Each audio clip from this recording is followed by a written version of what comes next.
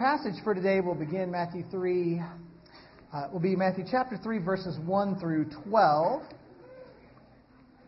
Let me know when you found it. Have you found it yet? A couple of you do. That's good. I still like the pastors that say either turn on or turn in your Bible these days because things have changed. Matthew chapter 3, verses 1 through 12. This is the Word of God for us to study this morning. In those days, John the Baptist came preaching in the wilderness of Judea. Repent, for the kingdom of heaven is at hand. For this is he who was spoken of by the prophet Isaiah when he said, the voice of one crying in the wilderness, prepare the way of the Lord, make his paths straight. Now, John wore a garment of camel's hair and a leather belt around his waist, and his food was locusts and wild honey. Then Jerusalem and all Judea, all the region about the Jordan, were going out to him, and they were baptized by him in the river Jordan, confessing their sins. But when he saw many of the Pharisees and Sadducees coming to his baptism, he said to them, you brood of vipers, who warned you to flee from the wrath to come? Bear fruit in keeping with repentance. And do not presume to say to yourselves, we have Abraham as our father. For I tell you, God is able from these stones to raise up children for Abraham. Even now the axe is laid to the root of the trees. Every tree, therefore, that does not bear good fruit is cut down and thrown into the fire. I baptize you with water for repentance, but he who is coming after me is mightier than I, whose sandals I am not worthy to carry. He will baptize you with the Holy Spirit and fire. His winnowing fork is in his hand, and he will clear his threshing floor and gather his wheat into the barn, but the chaff he will burn with unquenchable fire. Let's pray together. Father, please add your blessing to our study of your word this day. We pray in Christ's name. Amen. You can be seated.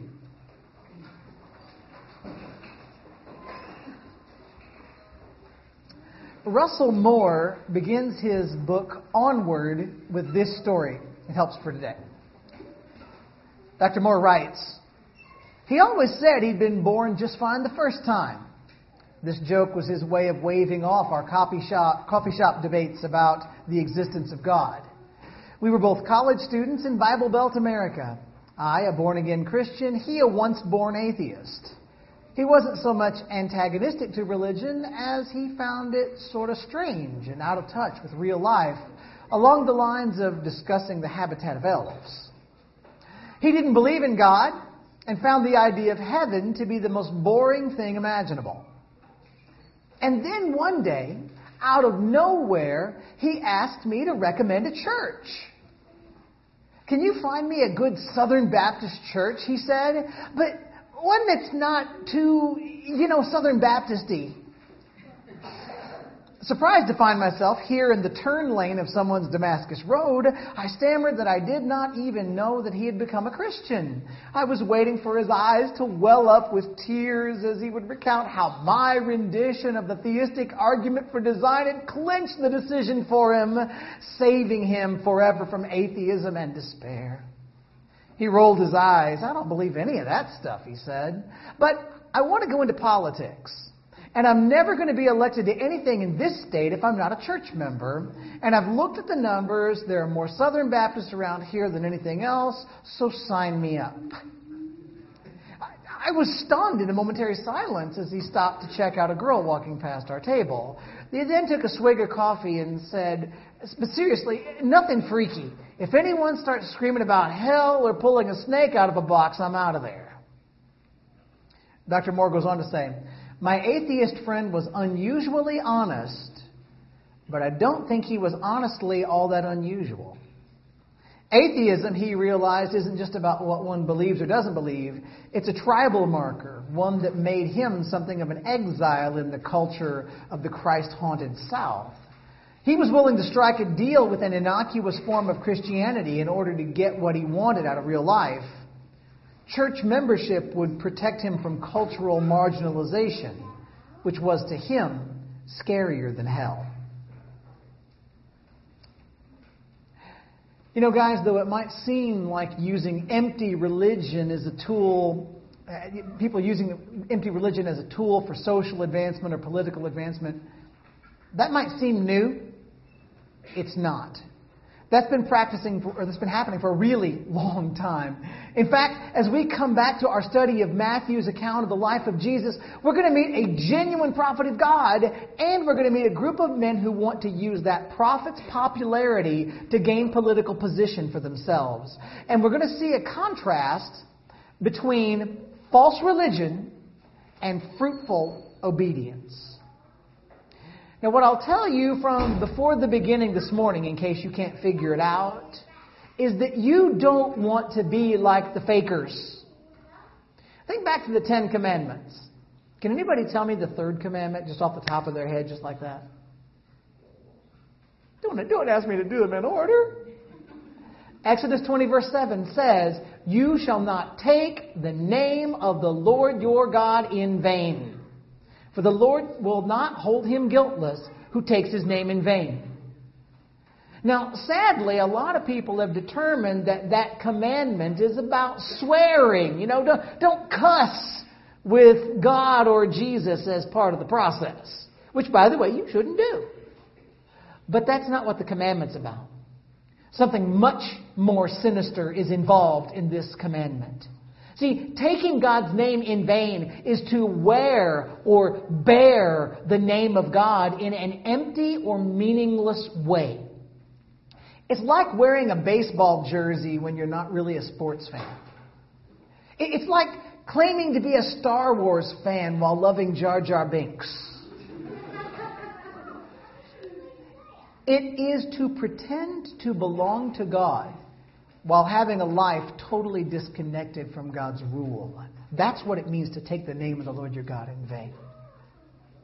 God sees through empty pretending to be interested in Him. God knows our hearts, and in today's passage, God is going to allow John the Baptist to expose the empty religion of a group of men, and we, by God's grace, will learn from it. If you're a note taker, if you're ready to write stuff down, get ready for 6 things. 6 things. Is it just me or we keep getting more points every week? I don't know. This could get really bad by the end of the book. Prepare for 48 points. No. First point. Prepare for the coming of Jesus, God's promised King. Prepare for the coming of Jesus, God's promised King. I'm going to read again verses 1 through 6.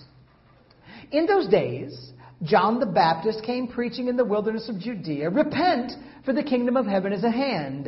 For this is he who was spoken of by the prophet Isaiah when he said, 'The voice of one crying in the wilderness, prepare the way of the Lord, make his paths straight.' Now, John wore a garment of camel's hair and a leather belt around his waist, and his food was locusts and wild honey." Yum. I added that part. Then Jerusalem and all Judea and all the region about the Jordan were going out to him, and they were baptized by him in the river Jordan, confessing their sins. So here we go. Our story continues. Last time, we saw the sovereign hand of God directing events and protecting the child Jesus. And much time has passed since our last look. It is probably around 30 years since we last saw Jesus. It seems like scholars would say that this happens anywhere between AD 27 and 30. And in order to get this scene, you need to remember a few points of significance here. Back in chapter 1 of Matthew, in the genealogy, Matthew showed us that Jesus is the promised one who was descended from the family of Abraham and connected to King David. In the birth narrative, in the birth story at the end of chapter 1, we see that Jesus is the promised Son of God, the rescuer of God's children. In chapter 2, we saw that Jesus is the fulfillment of many prophecies, and He's the true King from heaven who's going to be worshipped by people from all nations. We saw that with the wise men coming to worship Him. And now, here we see a man named John. They call him the Baptist, and he shows up on the scene. He preaches to the people, "Repent, for the kingdom of heaven is at hand." John's calling the Jewish nation to turn away from their sin, to turn away from their self-rule. He's calling them to submit themselves to the rule of God because God's kingdom is arriving. In fact, the king is on his way, and the people need to be ready to meet him. Now, once again, tied to the life of Jesus, Matthew shows us that Old Testament prophecy is being fulfilled. Matthew cites Isaiah chapter 40. Now, again, I don't know if you're real familiar with Isaiah, but for the first 3/5 of that book, the prophet pointed to the coming captivity of the southern kingdom of Judah. That captivity happened under the Babylonian Empire from around 606 BC to 536 BC, about 70 years. But in the latter part of the book of Isaiah, Isaiah points the people to hope. See, God was going to deliver the people from their captivity. And eventually, God was going to send the promised king, the promised rescuer, the one called Messiah, who would set right what went wrong with his people. Well, listen to some of the words of the prophecy Matthew cites. But I want to give you a couple extra verses thrown in for good measure. It's Isaiah 40, verses 1 through 5. Just listen in. Comfort. Comfort my people, says your God. Speak tenderly to Jerusalem and cry to her that her warfare is ended, that her iniquity is pardoned, that she has received from the Lord's hand double for all her sins. A voice cries in the wilderness, prepare the way of the Lord, make straight in the desert a highway for our God. Every valley shall be lifted up, and every mountain and hill made low. The uneven ground shall become level, and the rough places a plain. And the glory of the Lord shall be revealed, and all flesh shall see it together, for the mouth of the Lord has spoken. This is a pretty well-known prophecy. If you've ever heard the Messiah sung at Christmas time, comfort ye my people, starts it all off. Well, it says a few things to the people of Judah. They can be comforted. Why? Because the Babylonian captivity is not going to last forever. There's going to come a day when people are going to return to Jerusalem out of Babylon, out of Persia, which actually happened. But the prophecy also says that there's going to come a day when the Lord himself is going to come as king. The glory of God is going to be revealed at that coming. And it's going to be proper for the people to get ready to prepare for the arrival of God as king. You know, in the old days, a nation might repair their roads if they know a king's coming to make his arrival smooth. So the people of Judah are supposed to prepare themselves for the arrival of the promised Messiah. Well, we've been seeing time and time again in this gospel that the Old Testament prophecies are being fulfilled in the life of Jesus. And here, the work of John the Baptist fulfills prophecies about Jesus. Because God promised that a herald would call to the people to get ready for the coming king. And John is that messenger. And John is calling the people to get ready for the arrival of Jesus. So John is another perfect fulfillment of the prophecy to show that Jesus is the one that God has been promising and promising and promising and promising from the beginning. Now, verse 4, we see that John's clothes are the clothes of a desert wanderer. They're cheap, they're tough, they're serviceable. He dressed like Elijah the prophet, by the way, if you see 2 Kings 1:8. And his food, I don't want to talk about his food. Locusts, wild honey. It's the kind of food you'd find in the wild. And I did read one commentator that said, listen, if you wrinkle your nose at him eating locusts, remember, a lot of us eat shrimp. And then I didn't want to think about that any further, so I stopped reading. In verses 5 and 6, we see John preaching. And John makes an impact with his preaching. People were streaming out into the wilderness to listen to John, to confess their sins, to be baptized by John. God was at work. And many people's hearts were being turned to the Lord, just as it was predicted at the end of the book of Malachi. Now, John's baptism that he was doing, it was not exactly the same as ours. But that's not for this week. We'll talk about that next week. But I'll just let you know is that what John was doing was a way for people to publicly declare, I'm turning from my sins and I'm getting cleaned up to await the arrival of the King. But we'll talk about it next week to get more in depth on that. Now, what should we learn from this stuff? That's a good question, right?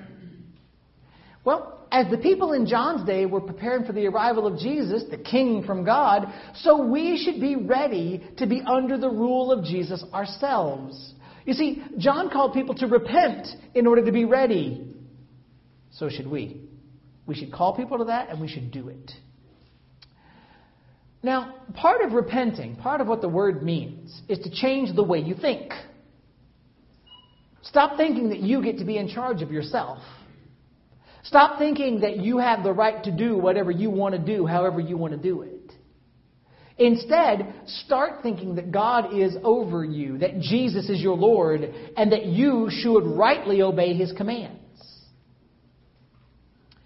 As John baptized people with water as a symbolic cleansing, we all need to be cleansed by Jesus. We're sinners in front of God. We deserve to be punished by God. We need to think differently and trust that the death of Jesus is the only payment for our sins that would ever work. We need to trust that the resurrected Jesus will forgive us if we ask. We need to ask Him for mercy. We need to turn our lives over to His leadership. That is the way to be ready and to live under the kingship of Jesus. So, can I ask you, have you let go of leading your own life and asked Jesus to take over? Have you entrusted your entire soul's hope to the finished work of Jesus on the cross? Is your only hope for your entire forever in the fact that Jesus died and rose again? Please hear me. This is the only hope we have. That's how you get ready for the King. Now let's turn our attention to those who would use religion for their gain, even though they're not really committed to Jesus. Point number 2, believe that you deserve God's wrath. Believe that you deserve God's wrath. Look at verse 7. But when He saw many of the Pharisees and Sadducees coming to His baptism, He said to them, "You brood of vipers! Who warned you to flee from the wrath to come?" Very politically correct, that John. So he's preaching to the crowds. He's baptizing the repentant. He sees that there are 2 major religious factions coming out to where he is as well. And we don't know why those men were there. Maybe they thought it would be socially helpful for them to be dunked by John. Maybe they just thought it's a good thing for us to be where the crowds are. But we know that these men were not turning from their ways. They were not preparing for the arrival of the King. And so John looks at these men and he calls them a brood of vipers. He calls them little snake babies. It is not nice to call somebody a snake baby in any culture I can think of.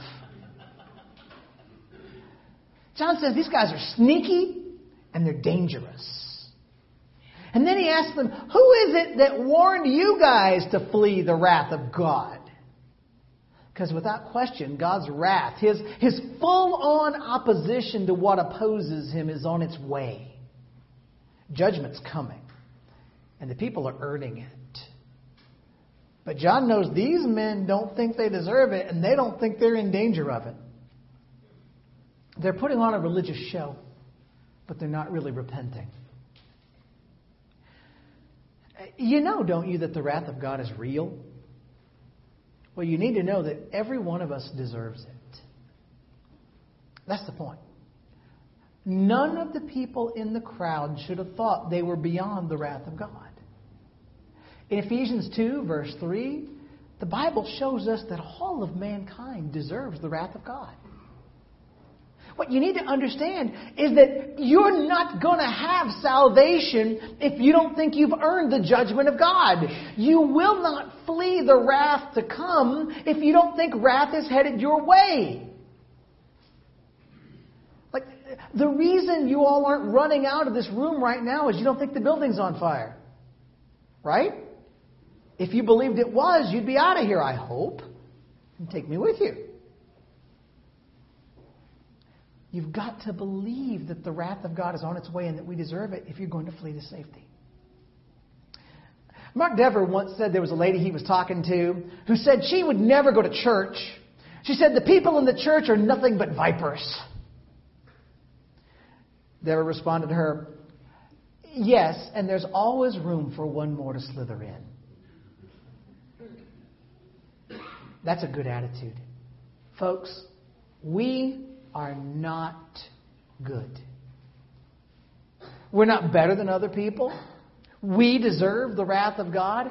But knowing that we deserve the wrath of God is what makes us cry out to Jesus for mercy. So, folks, it is imperative that we believe that we deserve the wrath of God. Otherwise, we'll never have the right view of our salvation. Third point. Do not rely on outward religion. Do not rely on outward religion. Verse 8, John says, bear fruit in keeping with repentance. So John tells the religious leaders who think that they are, faking out the crowd around them, you guys need to bear fruit in keeping with repentance. Now, repentance is a change of mind, but it leads to a change of life.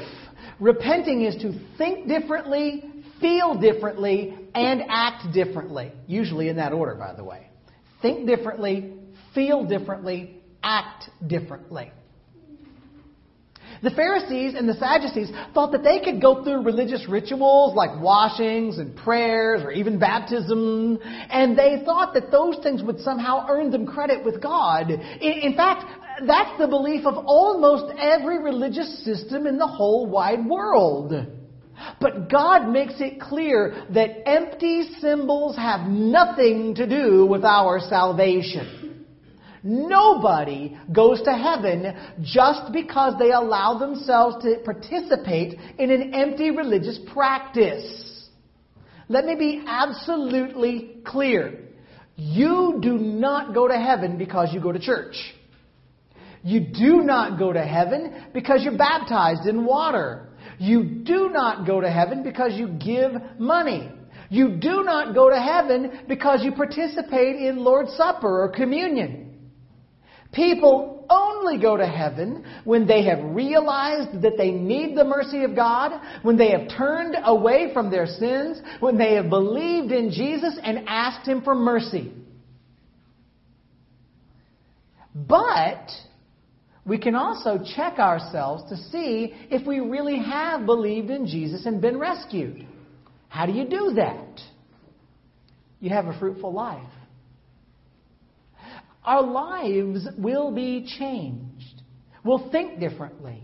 And we'll live differently because of the new life Christ has given us. So you've got to tie these two thoughts together. Do not think for a moment that any religious ritual saves you. However, do not think for a moment that once you're really saved, you will avoid religious worship. You see, saved people are changed people. Saved people want to pray, to give, to sing, to study Scripture, to care for each other, to be at church, to share the gospel, to turn from sin. We do these things not to earn something from God, but because God has made us love Him and love what honors Him. So, don't rely on outward religion. It's got to be bigger than that. Bear fruit in keeping with repentance. Point number 4. Do not rely on a religious pedigree. Do not rely on a religious pedigree. Verse 9, John says, and do not presume to say to yourselves, we have Abraham as our father. For I tell you that God is able from these stones to raise up children for Abraham. So John adds to his strong words against the religious establishment of the day. He tells them, don't think that they're okay with God because of their religious family tree. No, they're not safe just because they're physically descended from Abraham. Why? God can make kids for Abraham out of anything He wants. What did God make Adam out of? Dust, dirt. If God can make Adam out of dirt, He can surely make children for Abraham out of the rocks in the desert. In fact, God could use the dead rocks of the desert to make better children for Abraham than a bunch of conceited people who think they can trick God into blessing them because of their empty religious practices. Now, I don't think there's a lot of people in our culture today that think they're going to heaven because of their family tree. Used to be more of a problem than it is now. But, in case you're confused, you will not go to heaven because your mom, your dad, your grandma, or your grandpa goes. In the real kingdom of God, salvation is about your individual response to Jesus. It's about God's grace that you can only receive through your faith. God's behind it all, but it's about you and Jesus, okay? There's no parent who can earn his or her child's way into heaven. No child sneaks into heaven because of his or her parent's faith. So let's be clear with each other and with our kids. If anybody goes to heaven, it's because they repent of their sins and they believe in the saving work of the risen Jesus. Do not rely on a religious pedigree. In fact, John continues by reminding the people who are relying on empty religion and their family trees, they're the ones in danger. They're facing the wrath of God, like he pointed out in verse 7. In verse 10, John says, even now the axe is laid to the root of the trees. Every tree, therefore, that does not bear good fruit, like I told you to, is cut down and thrown into the fire. Fifth point. Be humble before Christ. Be humble before Christ. Look at verse 11. I baptize you with water for repentance, but he who is coming after me is mightier than I, whose sandals I am not worthy to carry. He will baptize you with the Holy Spirit and with fire. John tells the religious folks that his baptism is something done with water to symbolize their repentance.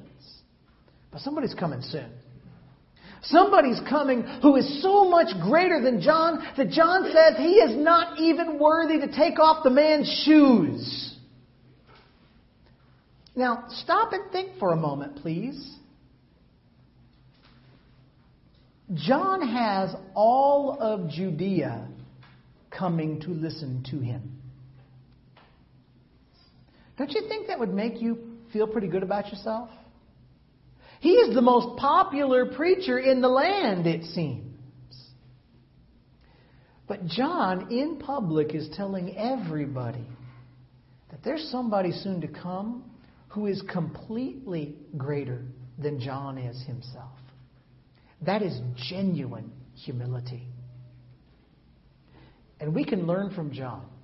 It is very good to be humble as you consider Jesus. Jesus is like us in that he lived a totally human life. Jesus is completely unlike us in that he is perfect, sinless, God in the flesh. We have no right in the face of Jesus to do anything but bow ourselves down and declare him to be infinitely greater than we are. We worship Jesus. We declare him to be the king. We are the subjects. He is the master. Be humble before Jesus. Sixth point, last one for this morning. Know that Christ is the judge. Know that Christ is the judge. The end of verse 11 I'll read again through 12. He will baptize you with the Holy Spirit and fire. His winnowing fork is in his hand, and he will clear his threshing floor and gather his wheat into the barn, but the chaff he will burn with unquenchable fire. John was baptizing people in water as a symbol of repentance, but John knows Jesus is coming. And Jesus' baptism, it is going to be different. John points to something to come that Jesus is going to do that will involve the Holy Spirit and fire. Now, I'll tell you right away that there are two completely opposite ways that people often look at the way that this sentence works out. The one that I think is the more likely is that John is telling us that what Jesus is going to do is going to involve a baptism, per se, for every person. Some people, on the one hand, are going to be baptized with the Holy Spirit, meaning they are going to be surrounded by, filled with the Spirit of God. And that, folks, is a good thing. The idea of being baptized by the Holy Spirit of God, it's a reference to the fact that every single person who comes to faith in Jesus is given the Spirit of God to live in them. Spirit baptism, in case you're confused, is not a mystical, charismatic experience that results in miraculous signs or the gifts of tongues. Spirit baptism is not something believers seek out and long for, and some get and some don't. No. Spirit baptism comes as God identifies a new believer with His family, and He marks the believer as His own. But what about that fire? That's the part that people differ on. And I think it's an other baptism that some people will experience. It's those who reject the grace of God by coming to Jesus for mercy. And if you refuse to receive the grace of God and the baptism of the Spirit because you've come to Jesus in faith, if you refuse Jesus, you face the fire of God, His judgment, His wrath. Now, why do I think that? It's that because, again, some people would say, oh, the Holy Spirit and the fire, they're kind of thinking like the day of Pentecost, being filled with the holy fire of God. The reason I don't think that's the case is in verse 10, we saw a warning that fruitless trees were doomed to be chopped down and burned. In verse 12, we see that God is going to winnow the world. He's going to keep the wheat, but the chaff is going to be burned. And so I think fire here is a judgment reference. I could be wrong, though. Well, you don't have to understand all the agricultural imagery here to understand this. If you're not familiar with horticulture and winnowing and all the rest, here's the deal. We're destined either for heaven or hell. We're destined either to be rewarded by God with life forever or with eternal death and judgment. And I assure you, folks, you want life. Know that Jesus is our judge. And come to Jesus for mercy before you experience His justice. As we opened our study, we heard the story of a man who thought that he could join a church in order to be more politically electable in the South. I think we can see that that kind of motive is not going to impress God. Jesus is the promised Savior. Jesus is the King. Jesus is the Messiah. And we need to worship Him. And we need to honor Him. And we need to be ready to meet Him. So know this. We deserve the wrath of God. We cannot rely on empty religious practices. We cannot rely on our family tree or our pedigree. Instead, what we have to do is be humble before Jesus, who is the judge of all. And as John the Baptist preached, repent, for the kingdom of heaven is at hand. Come to Jesus for mercy. Turn from sin. Yield to Jesus your life. And let your life be marked by fruitful obedience instead of false religion. Let's bow together in prayer. Again, Lord, we thank You. Again, Lord, we worship You. Again, Lord, we acknowledge our great need for You. And I thank You, Lord, for the gospel. And I thank You that it just keeps showing up everywhere we look in Scripture. And I pray that as we sing, that You would indeed be central to our thought processes, be central to how we might best honor You. Help us to repent and to be under Your lordship. And if that means that someone here needs to come to trust You in faith, I pray they'll do it. And if that means that someone needs to repent of sin and start obeying You, I pray they'll do it. We ask it in Christ's holy name. Amen. Let's stand together. We're going to respond with the song, Be Thou My Vision, and then we will continue in worship afterward.